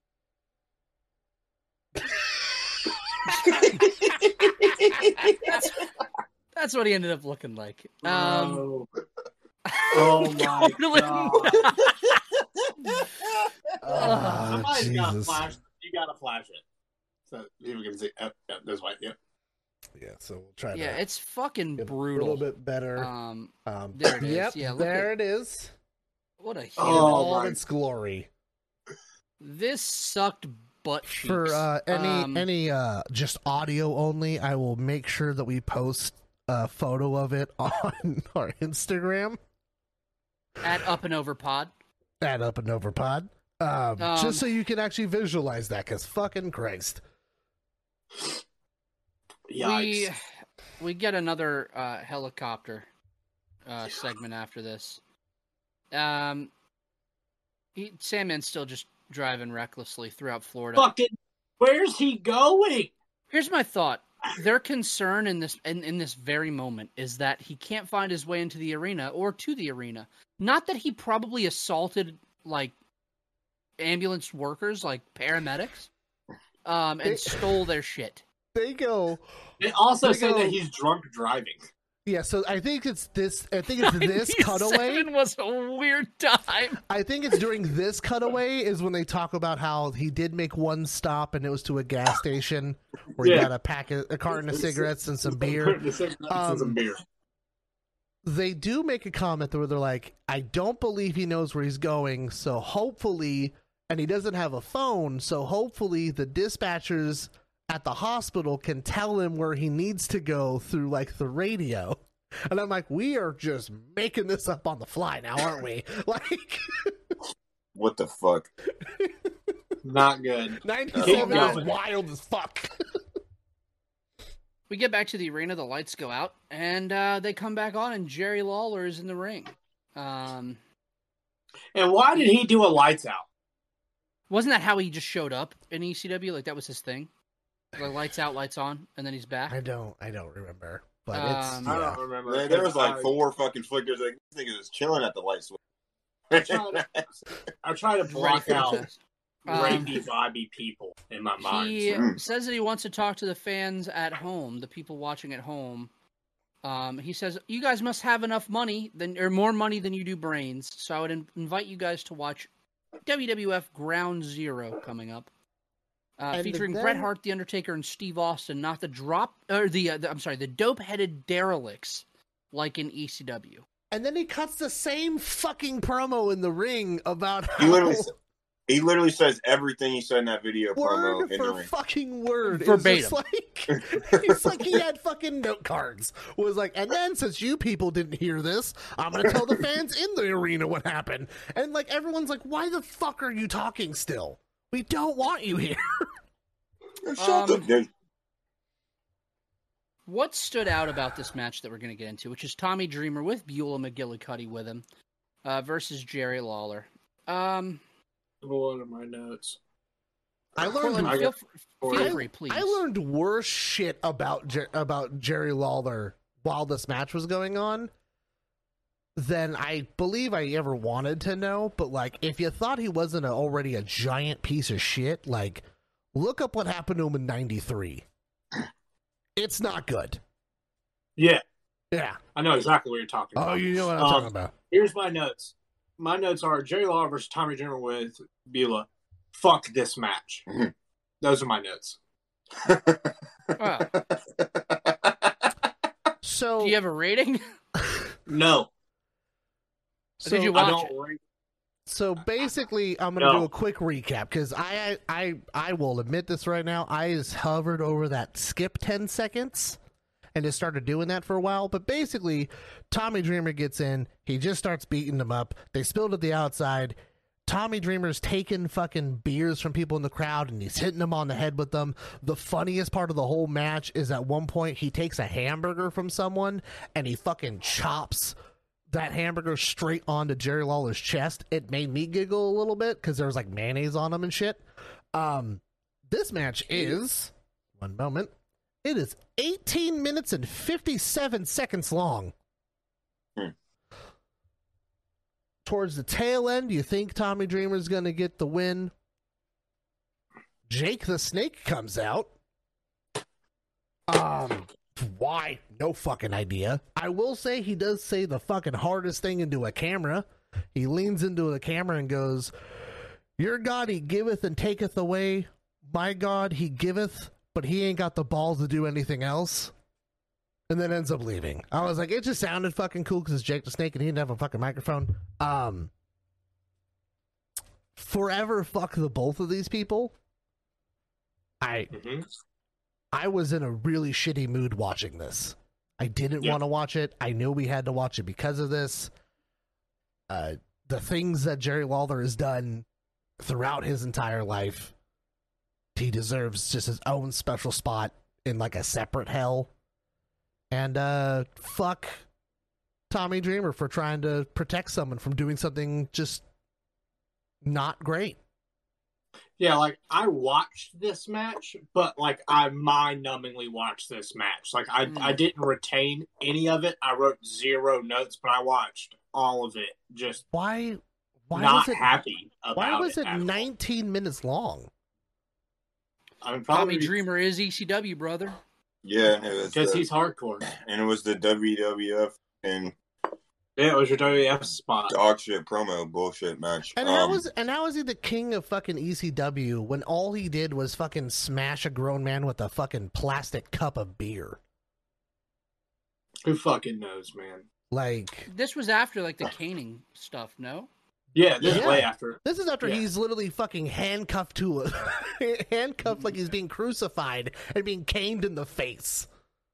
Yeah, this is like So I We're mean, he right. is the face of ECW, man. He is, but like this is just fucking bad. They And love it. Fucking Dude, bums me stop out, dude. stop looking at Tommy Dreamer with 2022 eyes and think about it back then.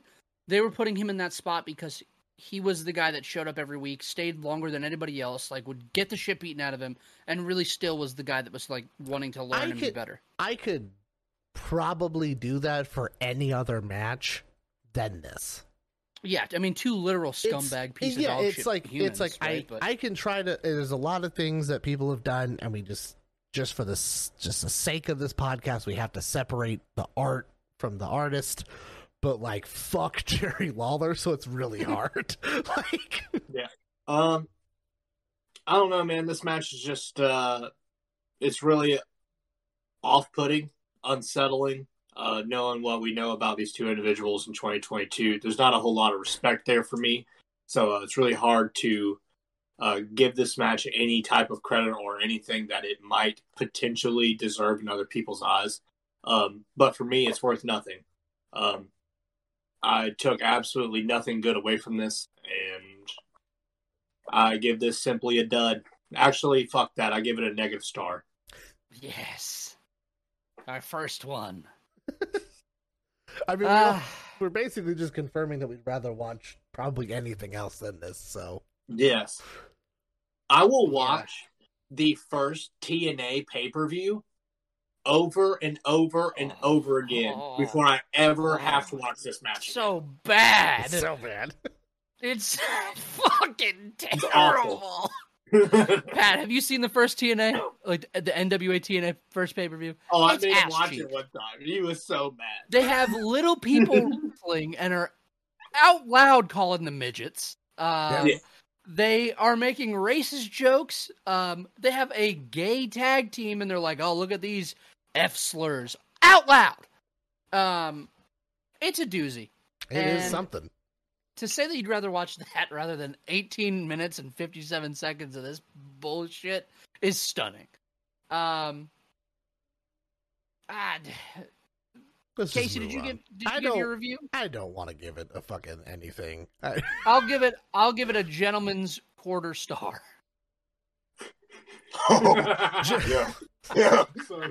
yo, yo, yo. God, you gotta tell me to stop texting you, bro. Lord. I gave this match 5 stars easily. All right.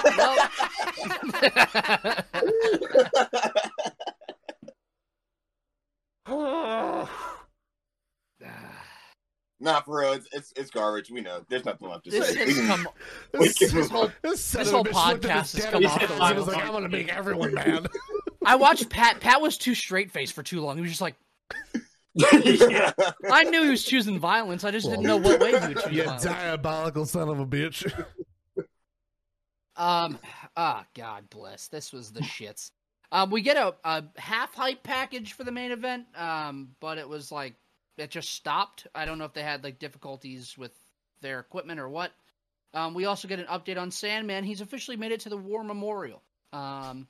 Police try and apprehend him, but he assaults them. He's out With of a the cane. He's out of the Okay. ambulance. There's Okay. 5 grown men So- surrounding him, and he has a fucking No. Singapore cane, and he's just beating people with it. Beating the So, shit out Oh, of him. I just want to get this straight. He took it. He stole an ambulance during the pre-show from For that 2 arena, hours. right? And drove around the city for 2 hours because he couldn't figure out where the arena was. Okay, well, so once again, he made it to the hospital before he stole the ambulance. So he didn't know. Oh. Yeah, so like at the beginning, they had said like he had made it to the hospital. He fucking escaped and stole the ambulance and made This it is back. also the time. First- This is also the time before GPS. For some So this reason, we're motherfucker had also, no idea we're where the also fuck he was. failing to mention the fact that he had a fucking Singapore cane in the ambulance with him. And then, yeah, the best part is like, I don't know who they had as their, like, police officers, but, like, they're getting hit and you're hearing them go, ah! Like, they're like, God, stop it! Because he's just like, anytime someone got kind of remotely close, he'd go, whap! And just, like, just keep smacking these fucking dudes. And then they're just like, Sandman's here, I guess. And then it's like panned back to the main event happening. Oh, fuck. Okay, well, we get to our main event. It's for the ECW World Heavyweight Championship. It is Sabu, your champion, defending against Shane Douglas and Terry Funk in a triple threat match, a 3-way dance, if you will. I don't really want to even cover this because this match was the shits. So bad. It's literal dog shit. So I'm gonna, because I know Cortland has shit written down on it. He has to. Then I'm gonna give it to Casey. Casey, what you got? I'm gonna come out and say that I gave it a flat star. It wasn't good at all. So, to paint a picture, two of the 3 people on this match should not have been in it. No. A week prior to this, we have one of the most famous matches of all time, and it's Terry Funk versus Sabu in a barbed wire match, where Sabu cuts open his bicep and has Yeah. to get over 100 stitches. That shit's hanging the fuck out. During that match, he takes his wrist tape off and then wraps his own bicep up and continues the match. It's one of the most insane fucking things I've ever seen. That's a week prior to this match. So, This nigga Sabu is crazy. so Sabu from about just below his elbow to his shoulder is covered in tape because he literally has one of the gnarliest injuries anyone's ever sustained. And then you have Terry Funk, who's 53 fucking years old, and is tired throughout this whole match. He is He's sleepy. exhausted. Before we get Sabu in the ring, it's Shane Douglas, Francine, and Terry Funk, and Francine pulls out some money from her dress, and it looks to be about $7 whole. Yeah, And dead ass. tries to pay off Terry Funk to just leave. She handed this man $11.50 in a dry cleaner card. Bro, he takes the money and throws it, and I was like, that looks like it was like literally fucking $7 in once. I was so confused. Sabu comes out to no music. Once again, we're in the mystery realm of did he have music or not? It's just gone. It's fucking dead silent. The match starts off where Terry Funk just gets out of the ring and looks at both of the 2 other men and just goes, "Go on, fight." God, this match is so bad. There's like no redeeming qualities from this match from start to finish. We get a fucking phenomenal botch from Sabu where the chair has been used too many times, so he goes to do his springboard off of it. The chair fucking breaks.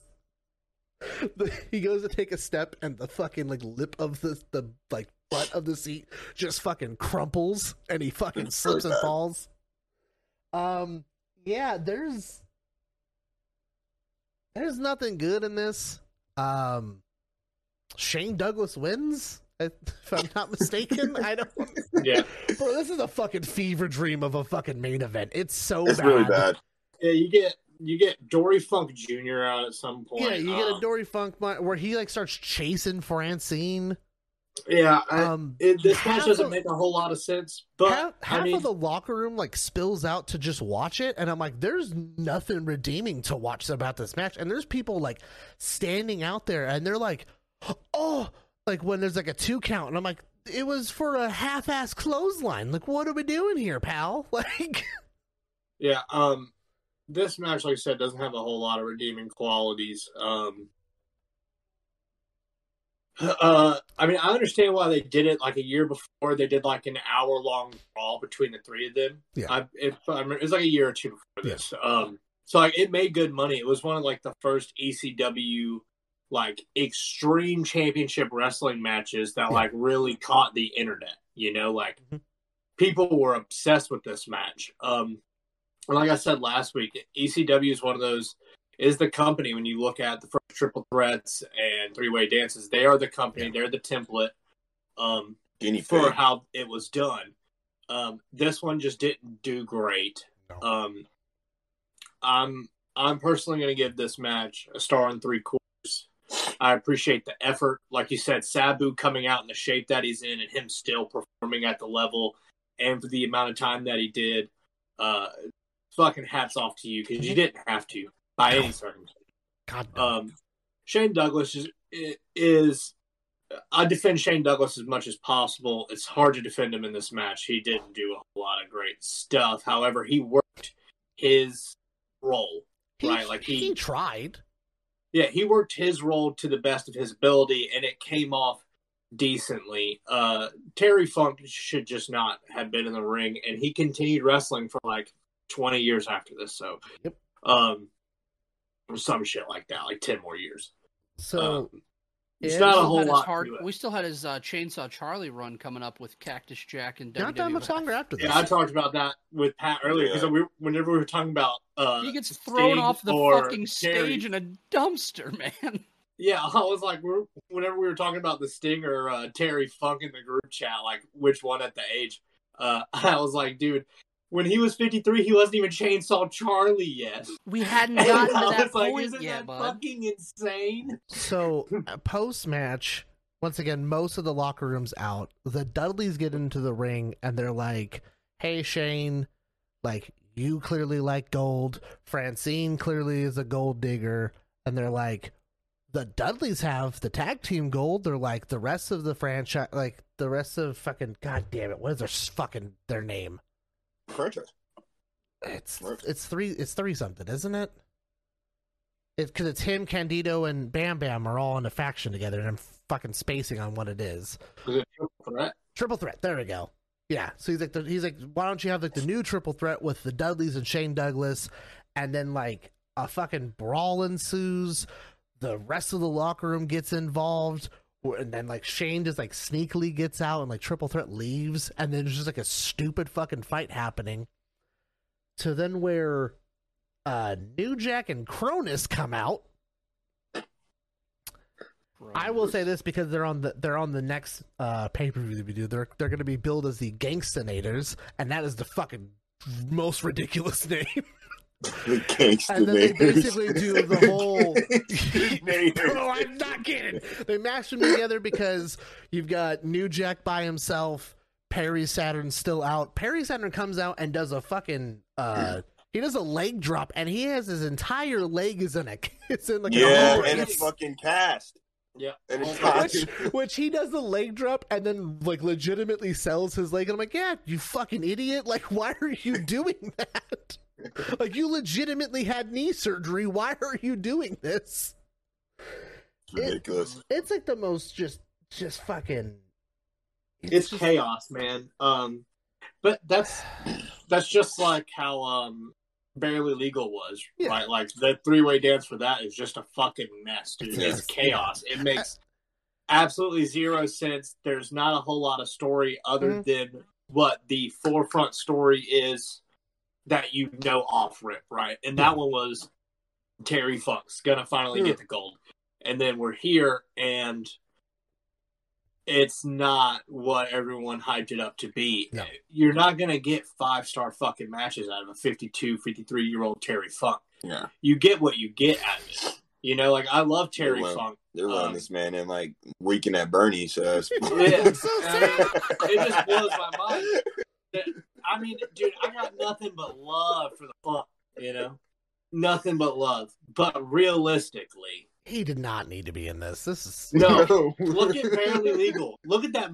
Y'all let him do that moonsault off that turnbuckle, and he about killed that kid. He did twice. Too. He almost broke his own neck, and then he almost murdered someone. Dude, and it's just he's 53 years old. What are we doing? It's just so fucking mind-boggling, man. But like, because it's important that you know, not to interrupt, but my ECW 1997 and 2001 pay-per-views just downloaded legally entirely. Yeah, let's go. So hell yeah. But yeah, basically at the end of that, we're done with Hardcore Heaven. Thank God. Nobody rated the main event. You don't need to.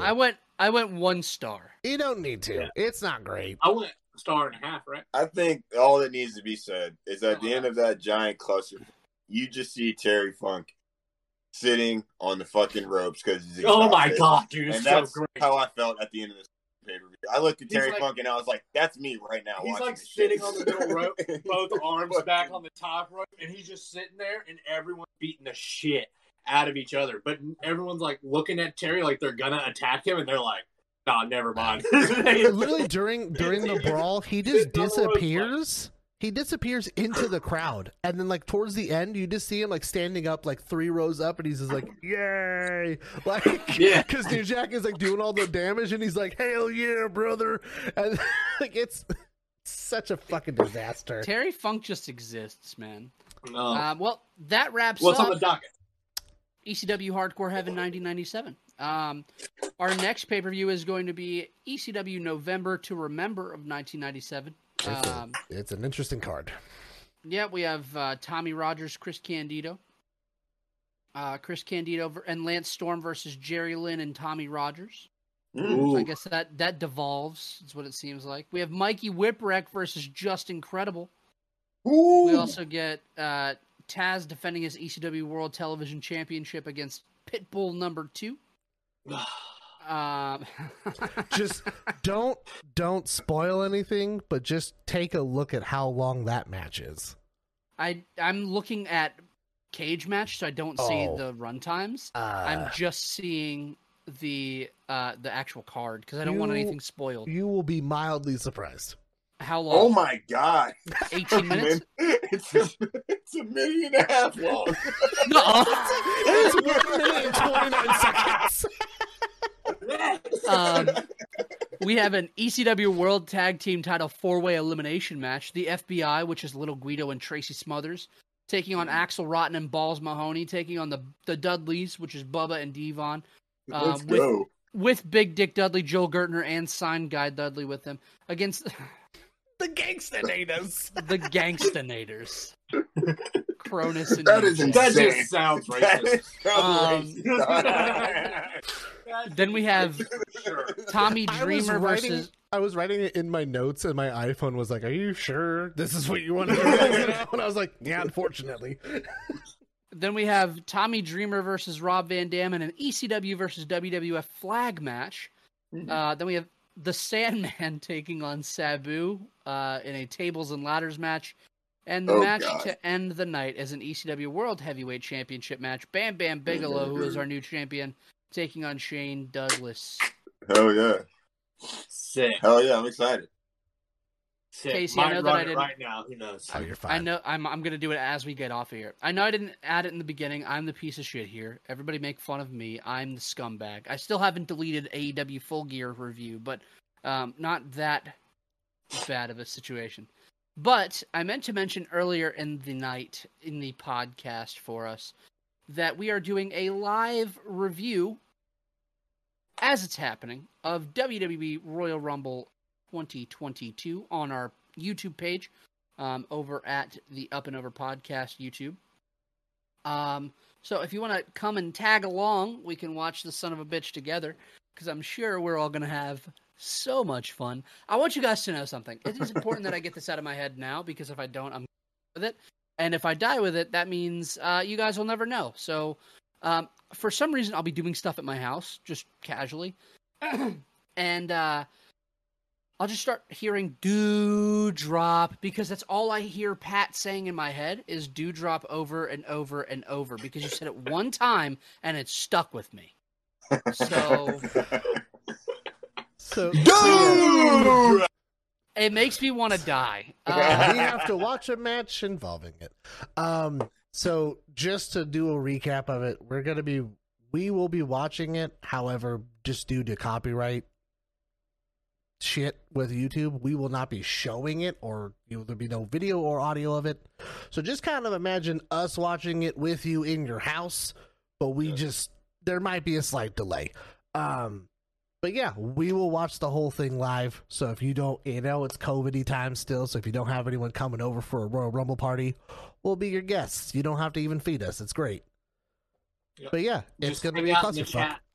Yeah. Hang out in the chat. Give us predictions on who you think's going to win, what you want to come from the Rumble, who do you want as your entrances, your surprises, all that good stuff. We love any input that we get in any of our reviews, whether that be Wednesday AEW Dynamites or AEW Rampages on Friday reviews immediately following the shows. They're sometimes hit or miss. A lot of times it's because only two of us can do it or only one of us can do it. We have dropped the ball on that. We do apologize, and hopefully that will be picked back up very soon. But yeah, man, the YouTube reviews are really fun. We enjoy people being in there. We enjoy the input and you guys telling us what you want us to do next. It really helps us get through this and know that there's people out there that care about what we're doing. Because we spend a lot of time and a lot of effort putting this stuff together for you. But we're much as fans of this as you are. So we really appreciate the support. We hope to see you at the Royal Rumble review or live, whatever we're Like calling a watch party? I don't fucking know. Let's call it party. a watch party. Sounds real nice. It sounds pleasant. Hell yeah. Trademark. Fellas, is there not anything paying for else that you would like to add before I get us on out of here? All hail the House of Black. All hail House of Black. Yes. I would like to add one thing and one thing only because I don't want to ever abandon it. Fuck Michael Cole. Guys, if you are still here and still listening, thanks for listening to another edition of the Up and Over podcast. For Pat, for Cortland, for Casey, and for the missing Cadillac Cowboy Ethan, I am Mike. We hope you guys enjoyed your stay, and we'll see you back here next week on Spotify, Apple Podcasts, whatever you're using.